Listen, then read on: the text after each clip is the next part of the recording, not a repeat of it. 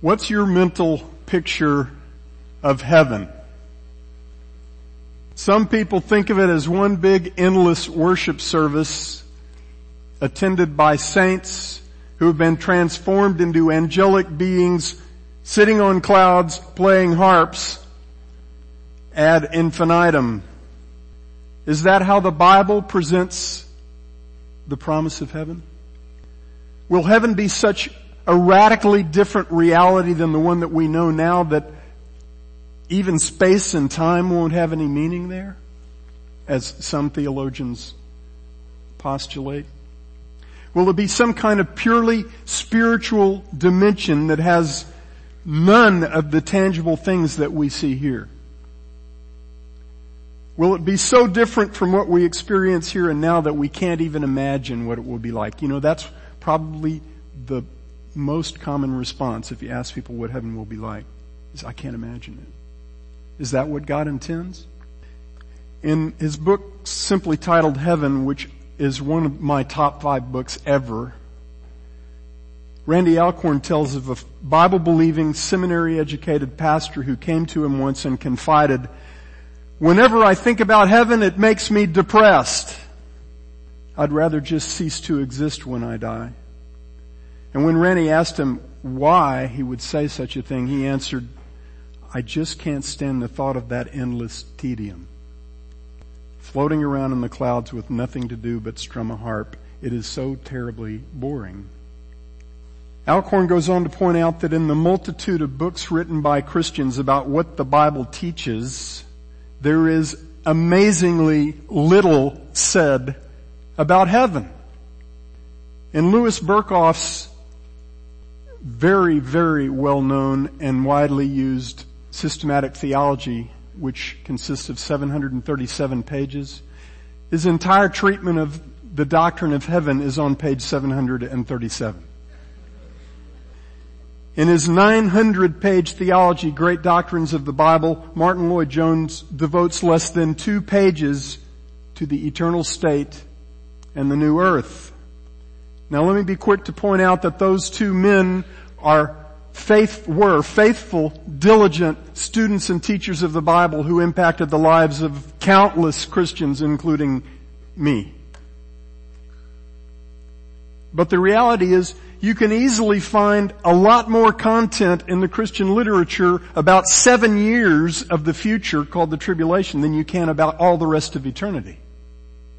Is that absence of commentary about what the Bible has to say about heaven an accurate reflection of what the Bible has to say about heaven? Absolutely not. The passage from Zechariah 2 that we just read is one of hundreds of passages in the Old and New Testaments that tell us what it will be like in that place in which we will spend eternity together with the saints in the presence of God. The place that God has prepared so that He may dwell in our midst. What I'm going to try to do this morning is to present a big picture, kind of cruising altitude view of how we should approach the study of things to come as they are presented in the Bible. And I'll talk a whole lot less about specific future events than I will about the approach by which we examine those events in Scripture and understand them. The one future event I'm going to spend some time camping out on is the one that will last forever. Now, I want to start with a few common snares, perils, that we encounter in this ongoing debate about things to come. The first is being too clear about unclear things. If we attempt to get really, really detailed about charting out the timing and the specific nature of things to come as we find them in Scripture, we're going to get a lot of stuff wrong. A lot of our detail will be speculative. And that's because whether we like it or not, eschatology, the doctrine of things yet future in God's plan of redemption, is a category of Bible doctrine in which God Himself explicitly tells us that He's not going to tell us everything in advance. In the last chapter of the book of Daniel, after God had shown Daniel all kinds of astounding things about future wars and the rise and fall of future kings and kingdoms, after he had shown him how God was going to intervene to perform amazing judgments and amazing deliverances through those events, God said to Daniel, chapter 12, verse 4, "As for you, Daniel, conceal these words, and seal up the book until the end of time." Then he says, "Many will go back and forth, and knowledge will increase." Even those phrases are loaded. Many will go back and forth, and knowledge will increase. Future. In the future. Okay. And then, when God told Daniel to seal those words up, it wasn't because Daniel understood them and he was telling him to keep it quiet. Daniel in verse 8 says, "As for me, I could not understand. So I said, 'My Lord, what will be the outcome of these things?' And God said to him, 'Go your way, Daniel, for these words are concealed and sealed up until the end of time.'" And then in verse 13 he said again to Daniel, "Go your way to the end. Then you will enter into rest and rise again for your allotted portion at the end of the age." In Romans 11, after talking about how God will use the conversion of the Gentiles to provoke Israel to jealousy, and through that jealousy will bring about the salvation of Israel, Paul says in Romans 11:33, "Oh, the depth of the riches of both the wisdom and the knowledge of God. How unsearchable are His judgments and unfathomable are His ways." So if anyone tells you that his position on how the things future in the Bible will unfold has no weak points, you should feel free to pay no attention to his position. There are two questions I believe every Christian should be able to answer when it comes to the major positions on eschatology. The first and most important is, what passages of Scripture have you encountered that you find hardest to reconcile with your position? And the second is, what arguments from Scripture that you have found posed by those on the other side of the argument do you find the most compelling? If your answer to those two questions is none and none, don't expect to be taken seriously. If the Apostle Paul's own assessment of the things he had just presented about God's astounding game plan for finishing out his work of judgment and redemption brought Paul to conclude that God's judgments are unsearchable and His ways are unfathomable, then it's pretty safe to say that our understanding of those same truths will be less than bulletproof this side of glory. How about the timing? When will we know what these things mean with any real clarity? God's answer to us is the same as His answer to Daniel. Not now. Later. In Matthew 24 verses 32 to 36, Jesus said, "Now learn the parable of the fig tree. When its branch has already become tender and puts forth its leaves, then you know that summer is near. Even so, you too, when you see all these things, recognize that He is near, right at the door." And then a few verses later he says, "But of that day and hour no one knows. Not the angels in heaven, not even the Son, but only the Father." When will you and I know at what time these things are going to come to pass? When they are already unfolding before our eyes. That should humble us as we study these things. The second common snare is theological snob appeal. And this one's very popular. I would say rampant. There are three forms it takes that I've run across. One is historical snobbery. My position has been around so long, so much longer than yours, that mine has to be right and yours has to be wrong. The second is celebrity snobbery. Look at all the respected theologians who hold to my position. Where's your list? And finally, academic snobbery that's connected with the last one. Just try to find your position in any respected seminary. My answer to any and all of those snob appeal statements is another question. Anyone remember a little thing called the Reformation? If Martin Luther had caved in to any of those arguments, there would not have been a Reformation, because nobody in the religious establishment was saying what he saw in the Scriptures that everybody needed to see.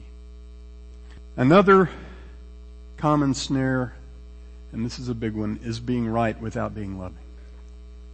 God has pounded away on me over the years on this one, and I hope to some avail. There's a well-known quote that dates back to 17th century Germany. In essentials, unity. In non-essentials, liberty. In all things, love. The things that we're talking about this morning are non-essentials. What that means is that our positions on these matters don't determine whether we are orthodox or not orthodox. So we need to be very mindful of the priority that we place on other people believing that we're right. 1 Corinthians 13:2, if I have the gift of prophecy and know all mysteries and all knowledge. And if I have all faith so as to remove mountains, but I do not have love, I am nothing. I'm canceled out. Be loving first. It'll put your efforts to be right into a radically different context. And the last common snare I'll mention is what I call straw men with name tags. There is an all too common tendency for us to assume that we know the arguments that people holding other positions would present to us if we actually stood in front of them and had a discussion, when in reality we don't know them. And without that familiarity with our brother's position, we engage easily in straw man arguments. It's as if we construct a man who's made of hay, and we prop him up, and then we stick a label on him that says dispensationalists or amillennialists, and then we start taking punches at him. And we find that straw men are very easy to knock down. But the problem is that real and godly men who are diligent students of the Word are much more resilient when you start taking punches at them. It's far easier to dismiss a position if you can set up your own version of what that position declares and make sure that you're picking something that's very easy to shoot down and then shoot it down. Voila, you're done. If you think that approach is not rampant in Christian academia and in churches and in Christian literature, look again. It is part of the sin nature that unfortunately still has a big foothold in the church. We have to be very, very careful about making assumptions based on labels without doing our homework. When godly, careful students of the Bible differ on a given matter, the biggest threat to unity is convenient ignorance of the other guy's position. I think probably one of the most valuable things that my dad said to me ever was listen to understand, not to respond. Listen to understand, not to respond. Sometimes I don't do that very well at all. If you do that, you might find that you have missed something in the text of Scripture that somebody on the other side of an argument has seen, and that's a good thing for you to know every time. Now that we're talking a little bit about different positions, I want to point you to some great resources that our brother Ron has available in the library. One of them is a fold-out brochure, very well done, by Timothy Paul Jones, 4 Views of the End Times. You should certainly not consider this definitive or comprehensive, but what it does is it sets up the categories, defines the terms, shows the timelines that are presented in each position, and it's a great launch pad for diving in further to the study of these things. I highly recommend that you get it. These are available for you to take and keep from the library. Ron and I have been commiserating a lot over the last couple of weeks as I've prepared for this message. This book, also by Timothy Paul Jones, takes that framework and then develops it much more comprehensively. There's a lot of good stuff in this. I have not by any stretch finished it, but I've really enjoyed diving into it. And there are lots and lots of other great resources in our library. If you haven't taken advantage of our library, you really ought to dig into it. It's the best church library I've seen that in any church anywhere near this size. And we thank God for providing our faithful resource in Ron. Now, since we're talking about different positions, I'm going to give you just a very quick nutshell view of my position. This is the least important part of this message. Basically, I hold to what is known as the dispensational premillennial timeline. But if you try to plug me too firmly into that label, you'll find that there's some points at which I don't fit. I will say I do not go to the wall over the timing of the rapture. And there's one simple reason. It's that the arguments that I've seen from Scripture to support a specific timing, pre-trib, mid-trib, post-trib, I simply don't find them entirely convincing. And until I do, I'm not going to camp out on any one of them. I've bounced around. My father-in-law, who's one of the most diligent students of the Word that I know, was mid-trib, and he got me to thinking about all this, and I still haven't settled it. That's fine. By the way, my hope is not in the rapture. We'll talk more about that.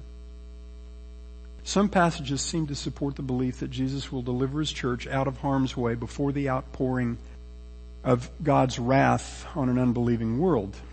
And other passages seem fairly forcefully to indicate that the church, that we as Christians are going to experience part of the outpouring of that wrath. So I can't sort it all out. That's okay, because what I was just saying at the beginning tells me I don't have to, right? Another point of departure for me from much of today's mainstream dispensationalism is that I believe that the support Israel card has been badly overplayed. Now, that does not mean I don't believe we're supposed to pray for the peace of Jerusalem, and that we should recognize that we as the Church of Jesus Christ have an unusual and special relationship with the descendants of Abraham, Isaac, and Jacob. I believe all those things. I believe God is not finished with Israel. I believe Israel is the linchpin of God's unfolding plan of redemption.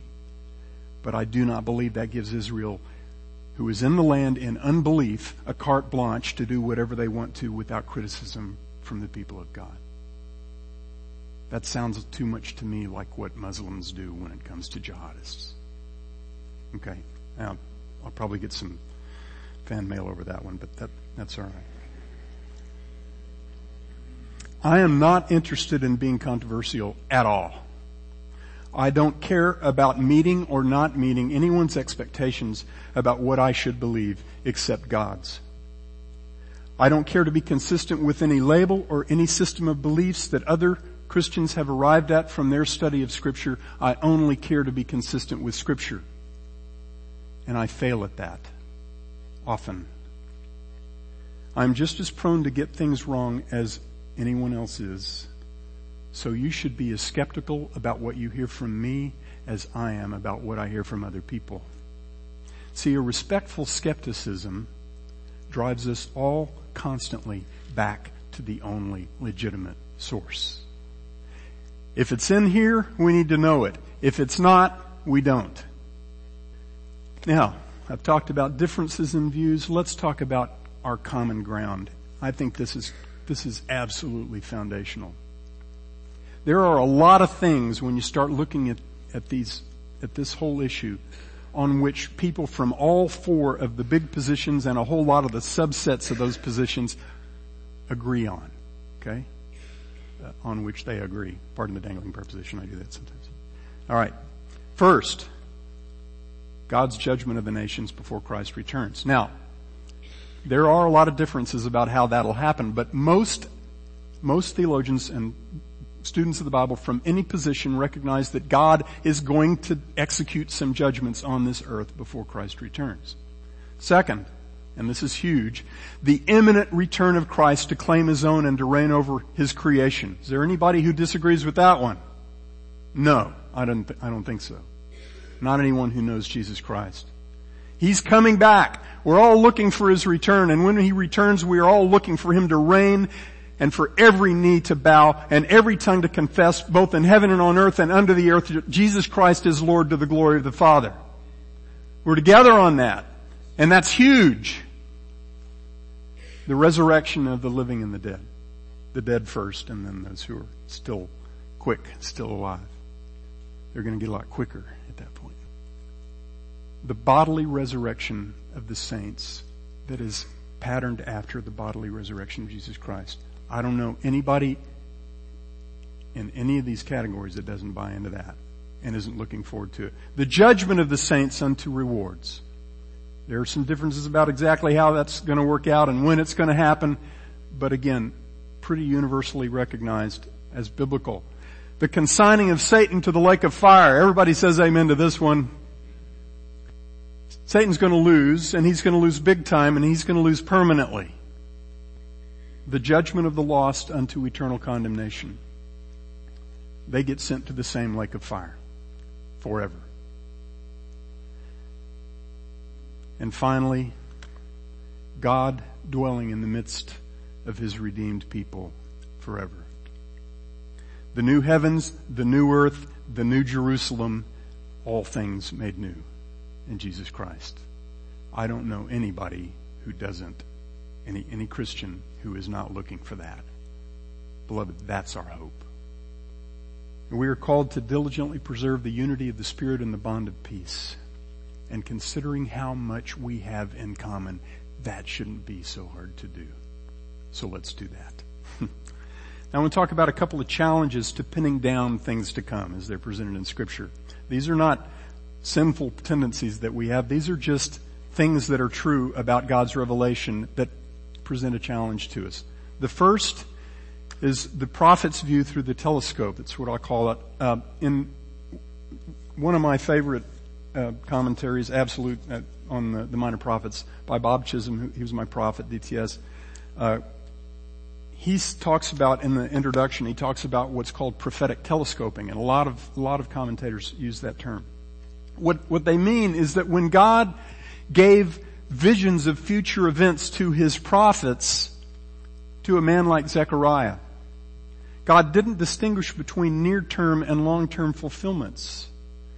It was as if the prophets were looking through down a long timeline, a very long timeline, through a telescope. And there were a whole bunch of events on that timeline before they got to the ones at the very end that they're trying to see. And some of the near-term ones foreshadow the ones at the end. Some of them actually got fulfilled during the lifetime of the prophet. Like the rebuilding of the temple in 5 years after Zechariah made this prophecy.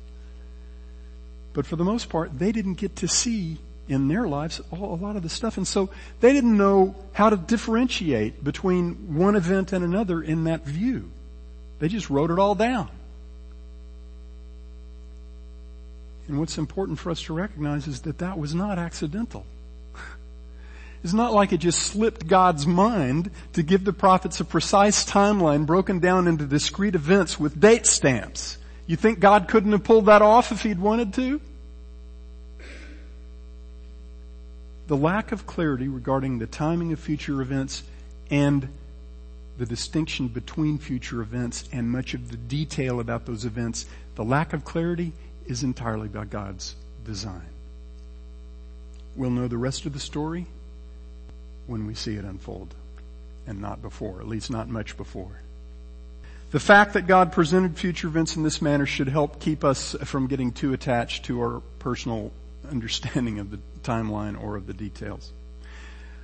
Another challenge I'll call distinguishing Al Gore from allegory. And I'm not trying to be political at all. His name just really fit the wordplay perfectly. Let's say you're at a convention on climate change. I know you guys go to a lot of those. And at the end of the first day, the MC says, you need to all be sure that you're here for tomorrow's morning session. Former Vice President Al Gore will be our keynote speaker at 8 o'clock, and that's 42 minutes after what should be a glorious sunrise. So you might want to get up a little early and make sure you take that in as well. Now we know that the sun doesn't actually rise. That's phenomenological language. It's a figure of speech that describes something in terms of how it looks to us, not how it actually is, right? We all understand it's not literal, so we don't treat it as literal. But both context and common sense tell us that all of the following in that statement by the MC are to be taken as literal. Former Vice President Al Gore, keynote speaker, 8 o'clock tomorrow morning and 42 minutes after we see the sun on the horizon. See, there is nothing unusual at all about mixing figurative language with literal language, even in the same sentence. We do it all the time, and the biblical writers do it all the time. I can't tell you how many times I have read in an argument by a dispensationalist or an amillennialist or a historical premillennialist, that one's always hard to say, where they're saying, look, this in this passage is literal, so everything else in the passage has to be literal. Or this is figurative, it's metaphorical, so everything else in the passage has to be metaphorical.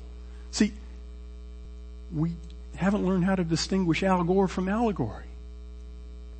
How do we know which is which? There are many passages in the Bible that distinguish between literal and allegorical things that are far from being a no-brainer when it comes to sorting those out. But there are a couple of simple hermeneutical principles that I believe we need to apply in this endeavor. And they go a long way to helping us make those distinctions. The first, and I don't have separate slides on these, but the first, and this one is not up for grabs, guys. This is a primary rule of hermeneutics, and it's context, context, context. Look around in the passage, look around in the paragraph, look around in the passage, look around in the book, and then bring to bear things that you know from other books in the Bible. The broader your context, the more data points you have for knowing what this passage means. And that means that we should all be studying the whole context of Scripture diligently. Secondly, when a given passage talks about known people, places, and events that show up often in Scripture as actual people, places, and events, assume that they are to be taken literally unless there's something in the context that compellingly argues for a figurative understanding. And sometimes that compelling argument is there in the text. Let me show you an example. Ezekiel 37, you can turn to it if you want. It's after the valley of the dead bones, dry bones. God tells the prophet Ezekiel to take 2 sticks. On one of them, he writes the name of the northern tribes, Joseph and his associates. So he's talking about the northern tribes, Israel. And on the other, Judah, the southern tribes. These are the 2 divisions of the tribes of Israel that were separated from each other after the reign of Solomon.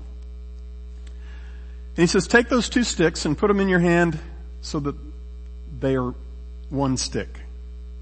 And that'll be a picture of my intention to gather the house of Israel and the house of Judah and to join them back together into one nation. Okay. Now God doesn't tend to do things in the Bible the way they were done in the movie Inception, a dream within a dream within a dream. In the Bible, when a metaphor is presented, there's usually one level of that metaphor, and the next level is the reality to which it points. Okay? So in Ezekiel 37, I take the 2 sticks to be a metaphor. Pretty straightforward. Israel's not really a stick, and Judah's not really a stick. Okay? And so, at the next level, I take that which those 2 sticks represent to be literal, and that is Israel and Judah. Especially since those 2 sets of tribes, those 2 houses of the sons of Jacob, are presented hundreds of times in the Bible as literal.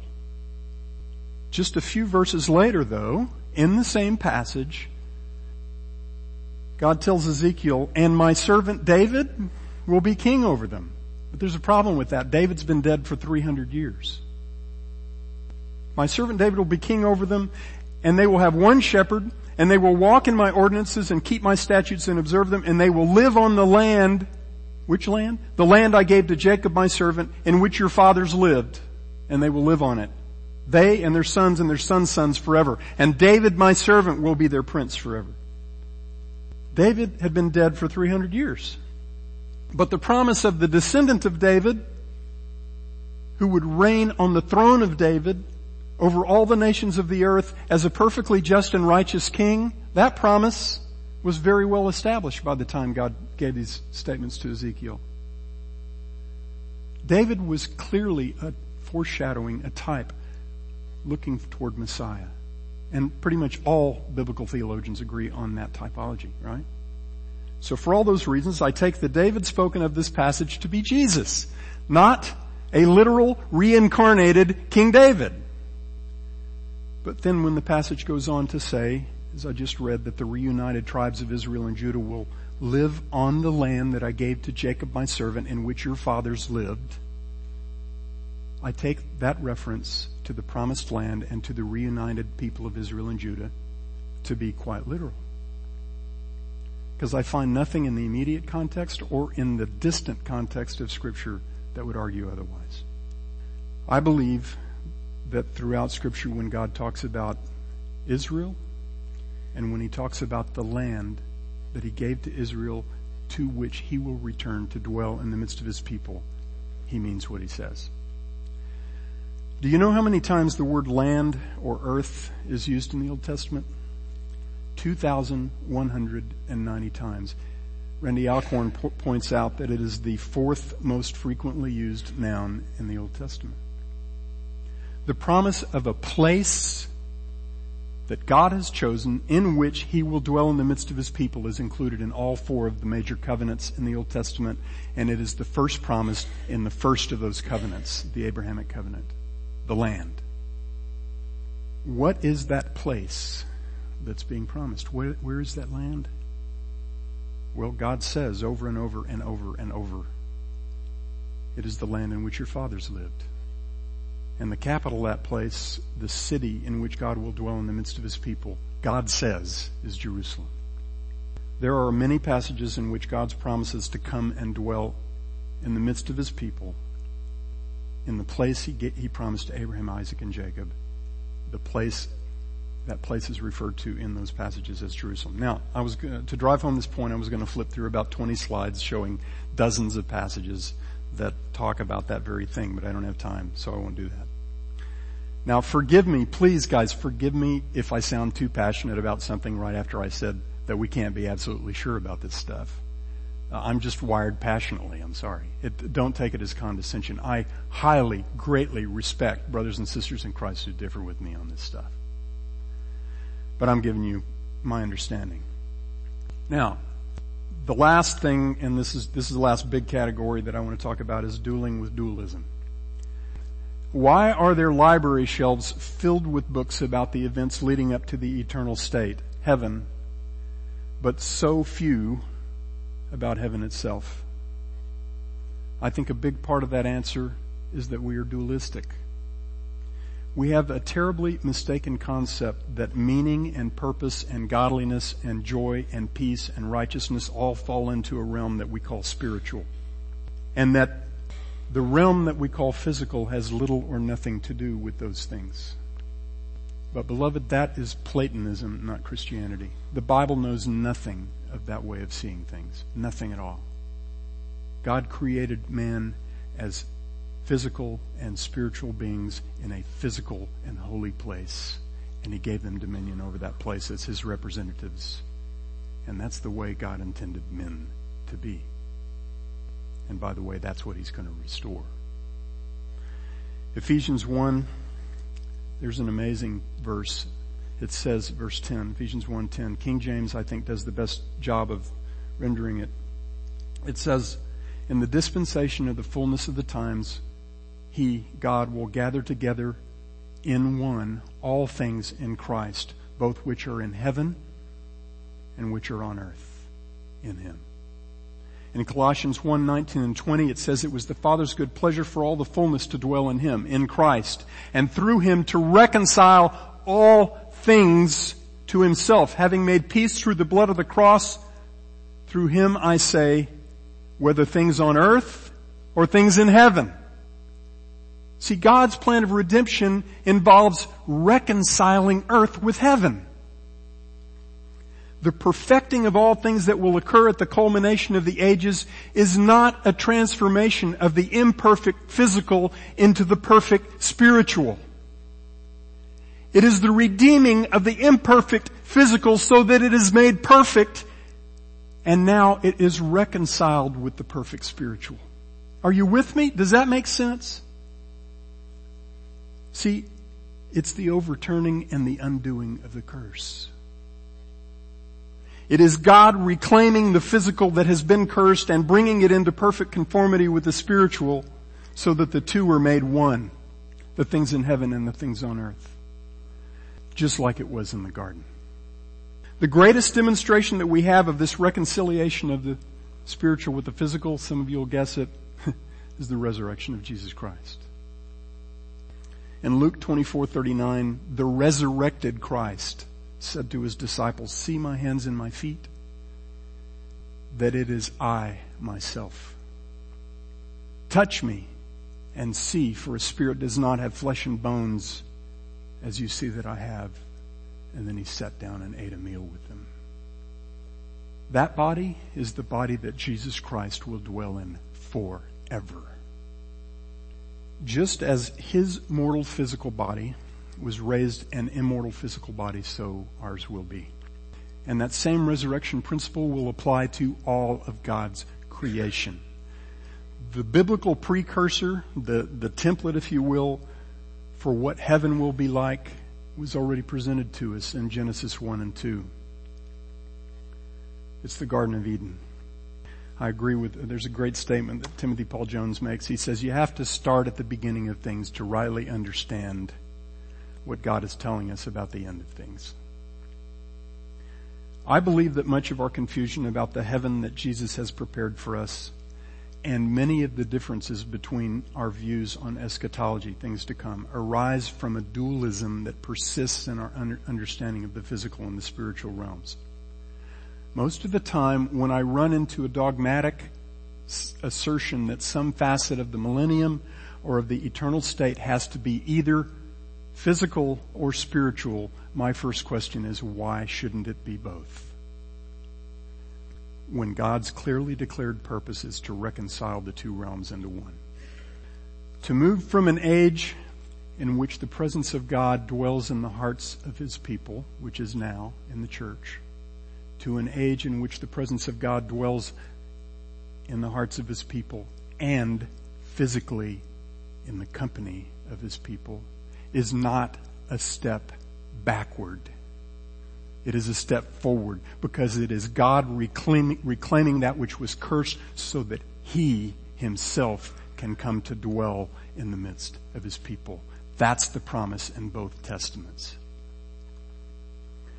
I believe, and this is my position, take it or leave it, I believe there will be a rebuilt physical temple, an actual building in the city of Jerusalem during the millennium. But that's not my hope. That's not my hope. If the millennium is as I understand it, there will still be sin there. Even while Satan is locked up for 1,000 years, right? There'll still be sin there. See, I believe the millennium, one of the main purposes of the millennium is it's the final proof that unless God does everything, the redemption of that which was cursed will never happen. The flood didn't do it.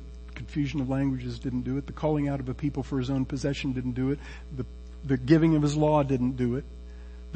The presence of Christ himself on this earth, living a sinless life, showing the Father to the people, didn't do it. And even the reign of Christ as the perfectly just and righteous King on earth over mankind with Satan locked up for 1,000 years, that won't do it either, because the second Satan is released, guess what the people do? Read it. Yeah. That's why the millennium is not my hope. My eager, and whether the millennium is literal, whether it's here, whether it's there, bottom line, it's not my hope. So I'm not going to get all that excited about it, and I'm not going to for the Lord's sake, I'm not going to divide with another brother over it. Right? Now, my eager expectation, my hope is for that day when the end of things reclaims the beginning of things in full. Revelation 21 explicitly presents the temple in the New Jerusalem as not being a building, right? It says there's no need for a temple because the Lord God Almighty and the Lamb are its temple. And by the way, I believe that's the Father and the Son physically dwelling in the midst of His people. You know why the Father isn't here? Even while Jesus has been here? Because in the fullness of His glory, He can't be here until He reconciles that which is cursed with that which is holy, until He does away with the curse. Then He can dwell in our midst. Now, John 14, the Upper Room Discourse, hours before He was betrayed into the hands of His executors, Jesus told His disciples He was going to prepare a place for them. I love this. And then He said, and if I go and prepare a place for you, I will come again and receive you to Myself. Why? So that where I am, you may be also. In Revelation 21, we see that marvelous place that Jesus has been preparing. And it comes down out of heaven from God, made ready as a bride adorned for her husband. And the word made ready is the exact same Greek word that Jesus used in John 14 when He says prepare. It's the place prepared by Jesus, and He's bringing it out of heaven to earth because that's what He did when He came. He was sent from heaven to earth, from the presence of God down to us, so that God could redeem a people for His own possession, zealous for righteousness. See, is that place that's coming down out of heaven, is it a spiritual place or is it a physical place? It's both. It has to be. Otherwise there is no reclaiming of that which was cursed. Why does all this matter? It matters because God is telling us what it will be like when heaven comes down to earth, the heaven that will be our eternal home and His eternal dwelling. Now, I'm not saying that any place on earth can contain God. Solomon said in 1 Kings 8, neither heaven nor the highest heaven can contain God. But does that mean God can't be someplace physically? Of course it doesn't. The New Jerusalem will be new, but it will not be unrecognizable. Just as we, when we have been redeemed, are made new, we are not made unrecognizable. The New Jerusalem will have as much connection and continuity with the literal physical Jerusalem that we now know as our redeemed souls and resurrection bodies will have with their unredeemed precursors. At the Transfiguration, Moses and Elijah were Moses and Elijah made new. And the New Jerusalem will be the Jerusalem we know made new. And by the way, it'll be a whole lot bigger. And it'll be three-dimensional. 1,500 miles long, 1,500 miles wide, and 1,500 miles high. Now some will say, but the heavens and the earth are going to burn away with intense heat so that the elements melt. Yes, absolutely, 2 Peter 3. But that destructive fire will be a refiner's furnace that destroys and vaporizes every residue of the curse and that restores that which is being redeemed so that it is refined and made perfect and pure. That refiner's furnace is also spoken of many times in the Scriptures. In Romans 8, what is the believer's hope? What is the future event for which we with perseverance eagerly wait? It is our adoption as sons, the redemption of our body. And what else gets redeemed when we do? Everything. All of creation. In fact, all of creation is groaning and they're waiting not for the redemption of creation. They're waiting for our redemption because that's the prerequisite. That's what makes everything new. God created Adam and Eve as physical and spiritual beings, and He put them into a wonderful, amazing place that He created for man to act as His agents. A place filled with beauty and abundance, filled with pure and unstained, untainted communion between the man and the woman, and between them and God. Man was created to tend that marvelous place in which Almighty God walked with him in the cool of the evening, and to tend to all of God's created order. And that is exactly the state of affairs that God has reclaimed in Jesus Christ. What made that place holy? The same thing that made that piece of dirt on top of Mount Sinai holy when Moses first met Yahweh in the form of the burning bush. God said to Moses, "Put off the shoes from upon your feet, for the place where you are standing is holy ground." What made it holy? The presence of God. The point of the place is the presence of the person. Heaven is not some big, endless, monotonous worship service. Now, there will be worship, and it will be amazing. Like nothing we've ever known. Glorious worship filled with songs and hymns and praises from saints whose voices are strong and on pitch and in perfect harmony. I can't wait for that, because my voice is not my strong point. But just as it is now, we will experience worship. We will experience productive and creative work. We will experience ceasing from work. We will experience fellowship with one another. And we will experience personal communion with God. All without sin. All without any residue of the curse. So the next time somebody says, "I can't imagine what heaven is like," feel free to say to them, "Why not? God talks about it all the time." When we plant a garden in that place, every seed will come to fruition. Every fruit and nut and vegetable will be fresh and tasty until it's eaten, because it won't spoil. We won't need pesticides or preservatives or antifungals or growth hormones. There will be no weeds and no thorns, just like in the garden. Whatever you know of creativity and productivity and accomplishment here, you will know it there without the suppressing, constraining influence of sin, and without the opposition of nature under the curse. Whatever you know as sweet fellowship with the saints here, you will know there, but with zero sin in you and zero sin in them. That is really cool. And what you know now of blessed communion with God, you will know there without limitation. The clouded glass will be gone. We will see him as he truly is, and we will be like him. Whoever has this hope fixed on him purifies himself even as he is pure. 1 John 3:3. Guys, heaven on the new earth in the new Jerusalem is going to be fabulous. A day is coming soon when God, as Zechariah says in Zechariah 2:13, will be aroused from his holy habitation to finish out all things in Christ, so that he can come and dwell in the midst of his redeemed people in his redeemed place. When that day comes, all flesh will stand in silent awe.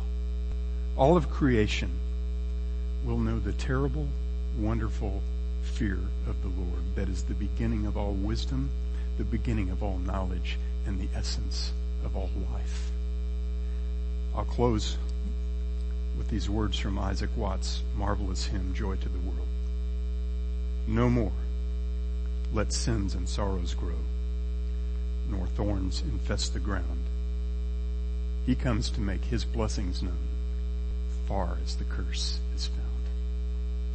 Dear Father, we long for that day. Keep us fixed on that hope, Lord.